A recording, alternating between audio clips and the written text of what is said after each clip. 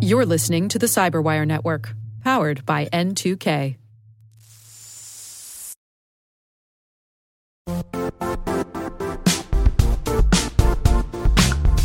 And now, a word from our sponsor, Zscaler, the leader in cloud security. Cyber attackers are using AI in creative ways to compromise users and breach organizations. In a security landscape where you must fight AI with AI, the best AI protection comes from having the best data. Zscaler has extended its zero-trust architecture with powerful AI engines that are trained and tuned by 500 trillion daily signals. Learn more about Zscaler Zero Trust Plus AI to prevent ransomware and AI attacks. Experience your world secured. Visit zscaler.com/zerotrustai.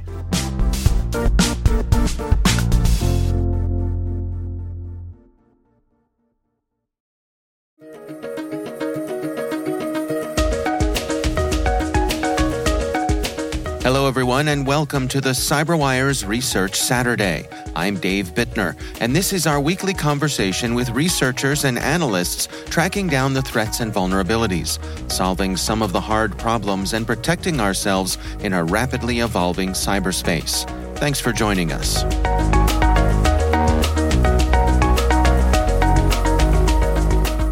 So we first started seeing cases for this pop in last fall, and well, we had seen cases before, that are similar with phishing and smishing and the bad guys calling in. These definitely seemed a lot more targeted than cases we had seen before. Our guests today are Christopher Russo and Stephanie Regan from Palo Alto Network's Unit 42. We're talking about their threat group assessment, Muddled Libra.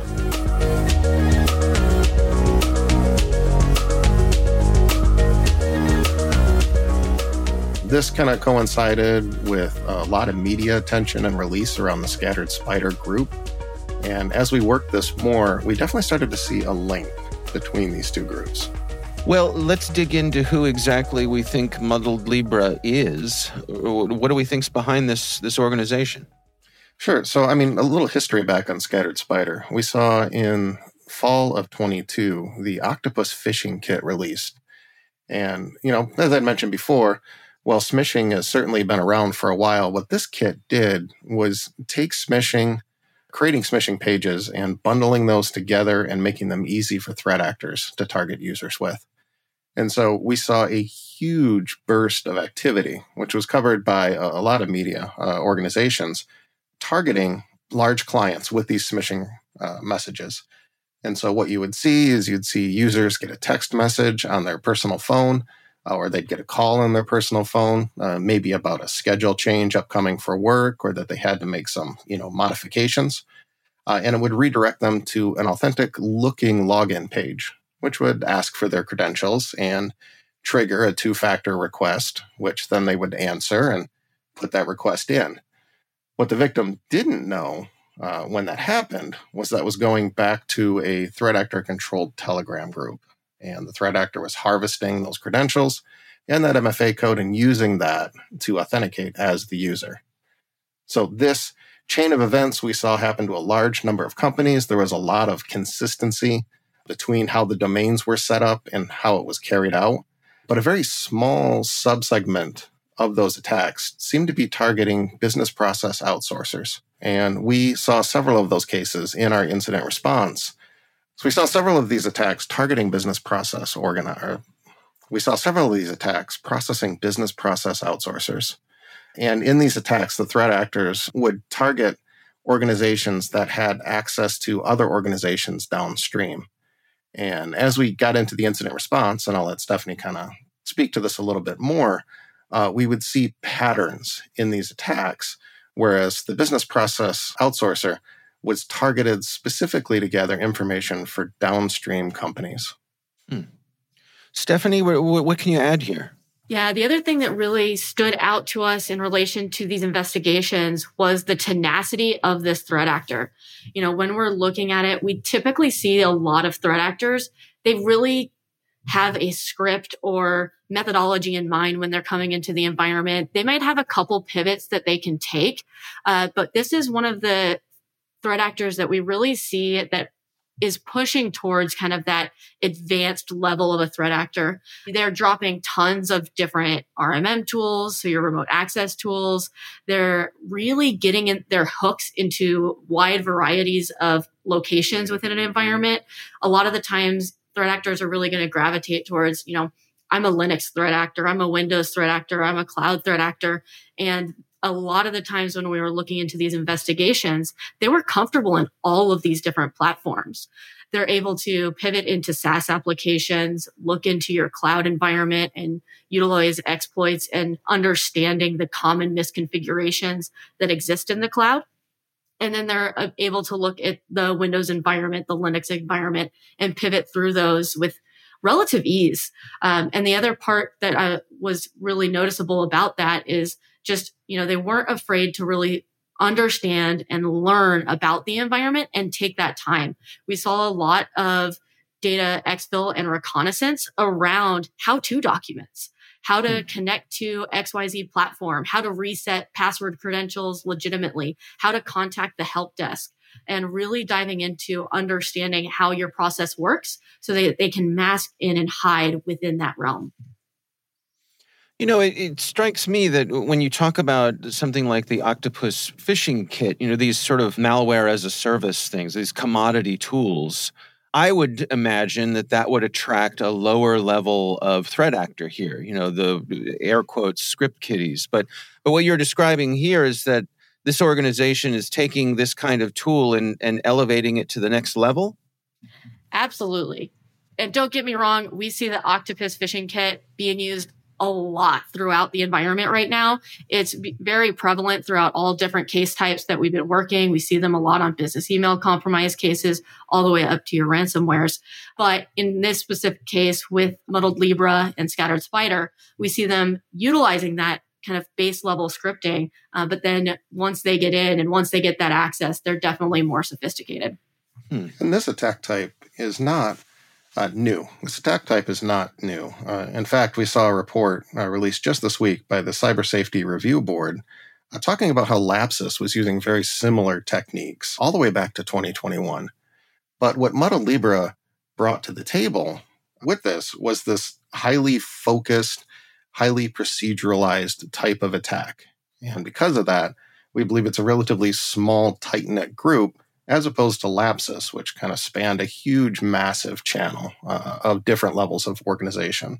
We also saw this very targeted attack type with Muddled Libra.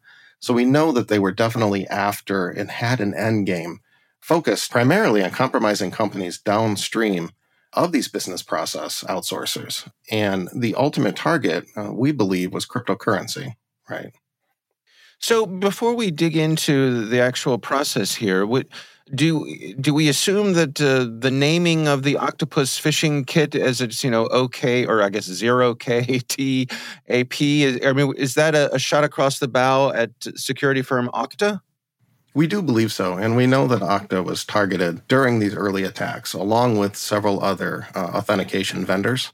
And the idea behind this kit was really to go after these MFA codes and the providers that facilitate those. I see. Well, let's walk through it together. I mean, how does somebody find themselves in Muddled Libra's targets? And once they do, what exactly is going on with the attack chain here? Yeah, so what we've seen when this happens is they do extensive research on the organization and on the victim that they're going to target. So they know what they're after. In fact, some of the attacks, we've even seen knowledge of kind of obscure tools or even insider tools. So Muddled Libra will choose an organization that they want to attack. This organization typically has downstream customers of interest. These organizations tend to provide maybe outsourcing service for help desk or maybe other services for the downstream client. The Muddled Libra threat actor will target an individual. They'll find this individual's personal cell phone number. They will compromise these credentials. And once they get in, they will immediately start to look to elevate access and to find the information that they're after. And this is typically documentation on downstream clients, how to operate their tools, credentials for these clients, and other data that allows them to act as this business process outsourcer in the target client's environment. And so once they're in that target's environment, the downstream target, what do they do then? Well, primarily a lot of what we saw was revolving around SIM swapping. And this is a very lucrative attack type where the attacker will move a victim's phone number that they use for multi-factor authentication to a temporary phone that the threat actor controls so that they can generate password resets and get those credentials and then access accounts, primarily cryptocurrency related, that are behind these authentication. Yeah, Dave, one thing I'd like to add to the SIM swapping piece, and a lot of people are historically thinking of SIM swapping as, one, cryptocurrency, two, banking applications, and then three, just kind of interest to the telecoms. But one of the things that I really have been seeing a lot of lately that's of interest is actually the use of SIM swapping as a credential elevation tool. So when they're really targeting your environment, when they're looking at it and they're saying, all right, Dave's the admin in this account. I know I can utilize Dave for credential elevation into this environment. They're going to go after your account to SIM swap and utilize that MFA code to then achieve their credential elevation within different environments. So that is something we've seen before very intermittently, but the prevalence of that when you're having really targeted victims is a trend that we're really keeping an eye on these days. Help me understand here. I guess I'm scratching my head a little bit that their ultimate goal is cryptocurrency. When they have all this access, right, to multiple organizations, is industrial espionage, a side hustle, or they keep their eye on the ball? So what we found with these threat actors, especially early on, is that they're looking for ways to monetize their access easily. And while industrial espionage is definitely great for nation states or, other folks that have a way to use that information, it doesn't provide a quick win. Cryptocurrency, on the other hand, provides a quick win. You could take a large amount of cryptocurrency, you can wash it, and convert it to cash or other products easily. So that's where this comes in. But to your point, we've seen in recent attacks where they have started to pivot away from the cryptocurrency targets. And we believe that's because of enhanced security measures that have been put in place, as well as user awareness. And we are starting to see more of a focus towards stealing data and then extorting organizations for the return of that data. We haven't seen as much success with this attack type as we have in ransomware attacks traditionally, and we believe that's mostly experience-based. So we expect that to continue to grow. Yeah, that's fascinating. I mean, I guess in my mind, am I overestimating the amount of effort that goes into the initial access and then pivoting to the other groups? I guess it seems like a lot of work to what in my mind would seem like a smash and grab to go after cryptocurrency. So is that my own misunderstanding? Well, I mean, definitely what we've seen in these attacks, there is a lot of traditional red teaming attack style type with these attackers. So we do believe that these attackers have studied penetration testing, that they are comfortable with the penetration testing rulebook. And so, during that doesn't really give them a lot of opportunity to be creative in their attacks. So they go in, they're looking for credentials, they're looking for protected systems, and then they're looking to use those credentials immediately. So if anything, I think probably what we see is a lack of experience playing in here, that these are not necessarily hardened cyber criminals, but they have gotten together and designed a playbook that, at least for a while, has worked very well for them. Even though it seems complex from the outside looking in, it's a relatively straightforward advancement of compromise organization, use those credentials to compromise downstream organization, and then feed into an existing SIM swapping infrastructure that is already widely used in order to monetize cryptocurrency payments. Yeah. And I think Chris is hitting it on the head there with, they're willing to put in effort on some of these organizations like business process outsourcing and similar companies where the effort is going to be returned in the furtherance and the spread and access to a disparate number of individual targets that might actually be very fruitful and maybe easier in relation to how to monetize that. So they're putting a lot of effort into places where, yes, this is one entity, one company, maybe only one specific target in, being able to add their ability to do, perform SIM swaps. But then once they do that, once they have that piece, now they might have access to another 20, 30, or another tool to add to their toolkit that can end up allowing them to leverage other pieces and extremely expand upon what their victimology can be.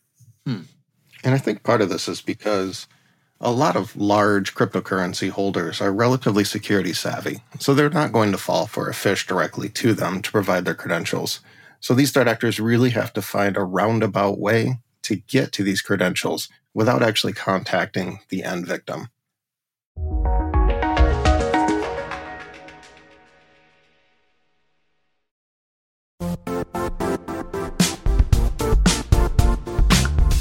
The IT world used to be simpler. You only had to secure and manage environments that you controlled. Then came new technologies and new ways to work. Now, employees, apps, and networks are everywhere. This means poor visibility, security gaps, and added risk. That's why Cloudflare created the first-ever connectivity cloud. Visit cloudflare.com to protect your business everywhere you do business.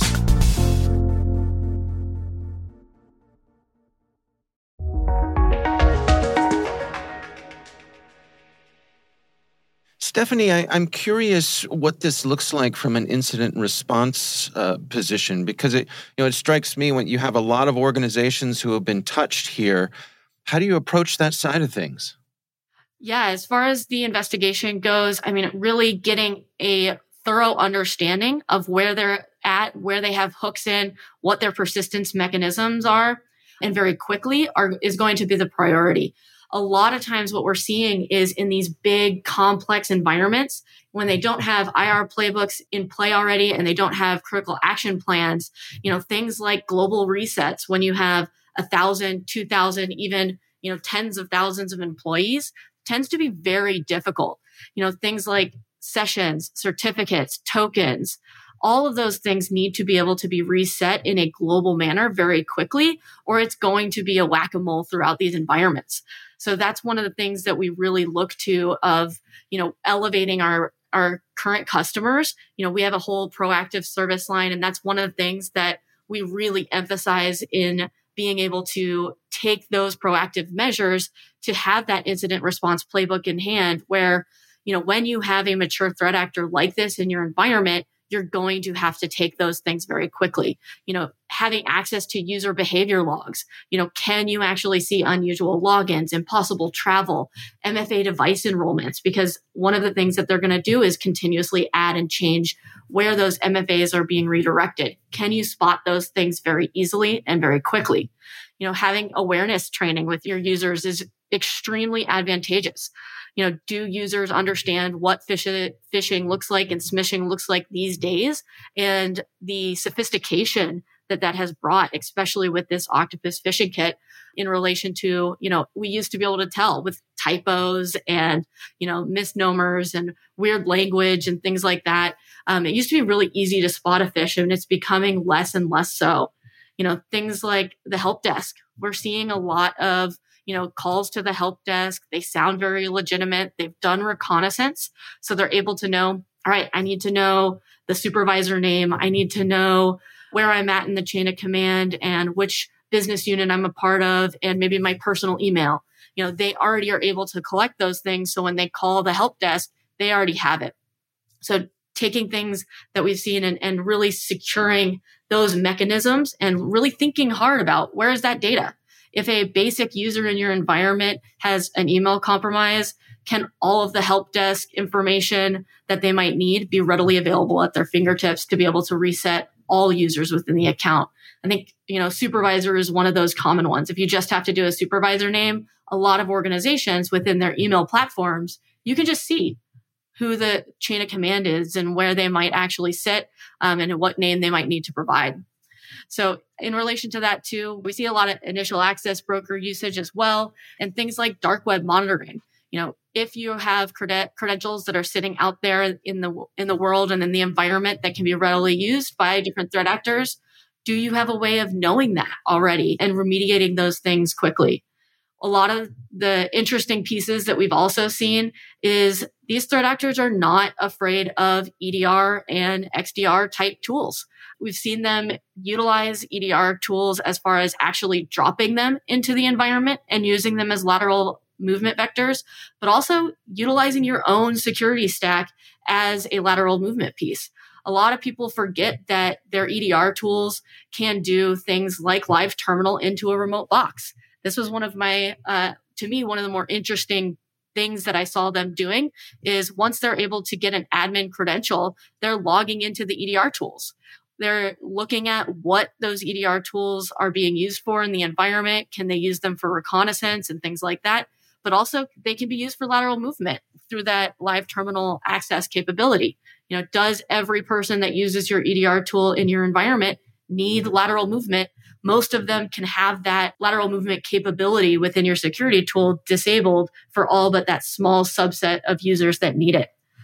Another interesting piece that we've been seeing with this threat actor is they love to monitor the IT tickets, love to monitor the internal chat platform, all of those different areas that we think we as responders are kind of safely using to be able to remediate the activity is something that they're keeping eyes on.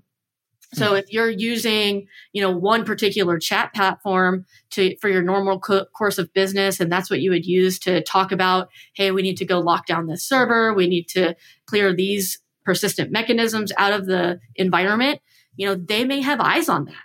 So getting outside of our normal bands of communication and having a backup plan for those types of things. How can we communicate between our IT teams and take the actions necessary without always tipping off the threat actor and saying, hey, we're moving over here.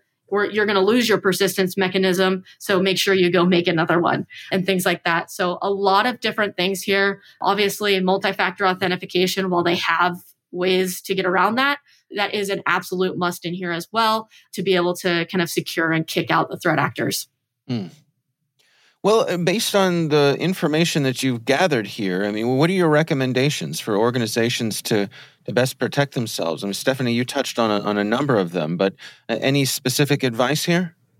Well, first of all, get rid of SMS. The community's been saying for years that SMS is not a safe way to do two-factor authentication. So it's time to move to hardware keys or to some sort of in-app authentication method. And that'll cut down at least on the SIM swapping angle of this attack. Absolutely. From that last conversation, the ones I really want to emphasize is that, incident response playbook, you cannot figure out a way to respond to these actors when you're flying the plane. So, having that plan, especially that one for the global password session certificate token resets. I see a lot of larger organizations really struggling for that. And that's an area that you can really elevate your ability to respond. And awareness training, again, needing to make sure users, help desk, IT personnel are very keenly aware of the new mechanisms in play and how sophisticated things have become is just crucial. Hardening management assets, hardening those XDR, EDR tools, your VMware, your remote access tooling, anything that's able to kind of take security administration actions within your environment is critically essential. Knowing what remote access tools are in the environment and what you can block is going to be extremely powerful when they go in and a threat actor tries to drop 7 other remote access tools. If you're blocking them, the threat becomes very low. And just overall asset posturing too. I think something I didn't talk about is, utilizing things like device certificates, custom registry keys, existence of EDR tools, all of those different kind of factors as PIP checks for VPNs and securing that VPN and any remote connections, especially with our disparate workforces these days, is extremely useful in being able to help prevent and protect against these. But going back to that password reset and token and certificate reset, all of those things that you're using in the HIP check, if they know they are trying to compromise your environment and are able to identify those things, they're going to go after them. So if we put them in place, how can we change them? How can we change them and know they're only being implemented into our infrastructure and not hey, we're resetting all certificates, but that certificate is getting pushed to a threat actor endpoint, and things like that are all mechanisms we really need to be thinking about and elevating ourselves with how we can respond and protect ourselves even beforehand. This research really strikes me as almost a case study, like a greatest hits of things, you need to be looking out for. I could imagine using this as the foundation for a presentation to a board of directors or another group who needs to see the breadth of what folks in the security side are up against here. I mean, this really touches on so many different areas. Yeah, absolutely. I think one of those areas that we as security providers also always are really struggling with is, how do we get that C-suite and above on board with what we need and what we're seeing in the environment? This is a great threat actor group and both publication, research, case study to be able to use and kind of lean on in relation to, these are the things that they're seeing. These are the things that we don't need to just have one layer of protection for. We have to actually have that depth and breadth security and response mechanisms. So it is a great one to take some bullet points away and really use as a flag in the sand of, hey, looky here, these are some actions that we could take, and this is the reason why, because it is actively being utilized in the threat landscape today and very prolifically. I think the bottom line is groups like Muddled Libra are not using super advanced techniques or, the latest and greatest tools. What they're using is a targeting and a knowledge of oftentimes your weakest security link, and that's the human. So if there's a takeaway, it is to definitely help strengthen your human element, to make sure that your employees know what to look for when they're being attacked, and ensuring on the back end that you're monitoring for unusual behavior in your environment from employees that wouldn't normally do that, and then responding immediately and quickly, ideally with automation.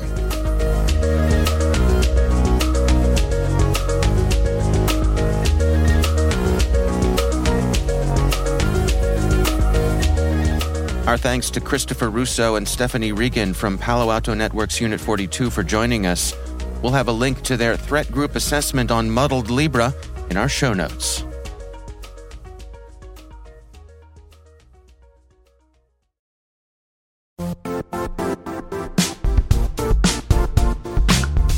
Don't struggle to align your organization's cybersecurity with business risk. Get the only solution that goes beyond reacting to threats with vulnerability and risk monitoring. You need the next evolution of MDR, and only Critical Start delivers it. Critical Start doesn't just monitor and respond to threats. They put you in control by detecting suspicious activities, quickly responding to contain threats, and identifying your most critical assets and protecting them against vulnerabilities and exposures. With continuous visibility, expert guidance, and measurable risk reduction, Critical Start has redefined what it means to manage cyber risk. Demonstrate provable security maturity to your leadership while positioning your program to achieve the greatest risk reduction per dollar spent. Stop fearing risk and start managing it with Critical Start. Visit criticalstart.com and request a demo today. That's criticalstart.com.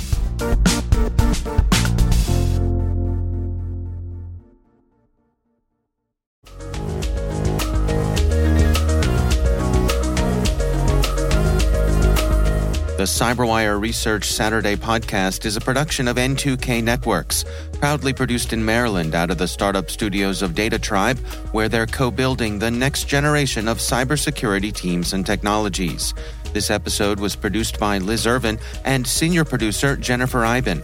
Our mixer is Elliot Peltzman, our executive editor is Peter Kilpie, and I'm Dave Bittner. Thanks for listening.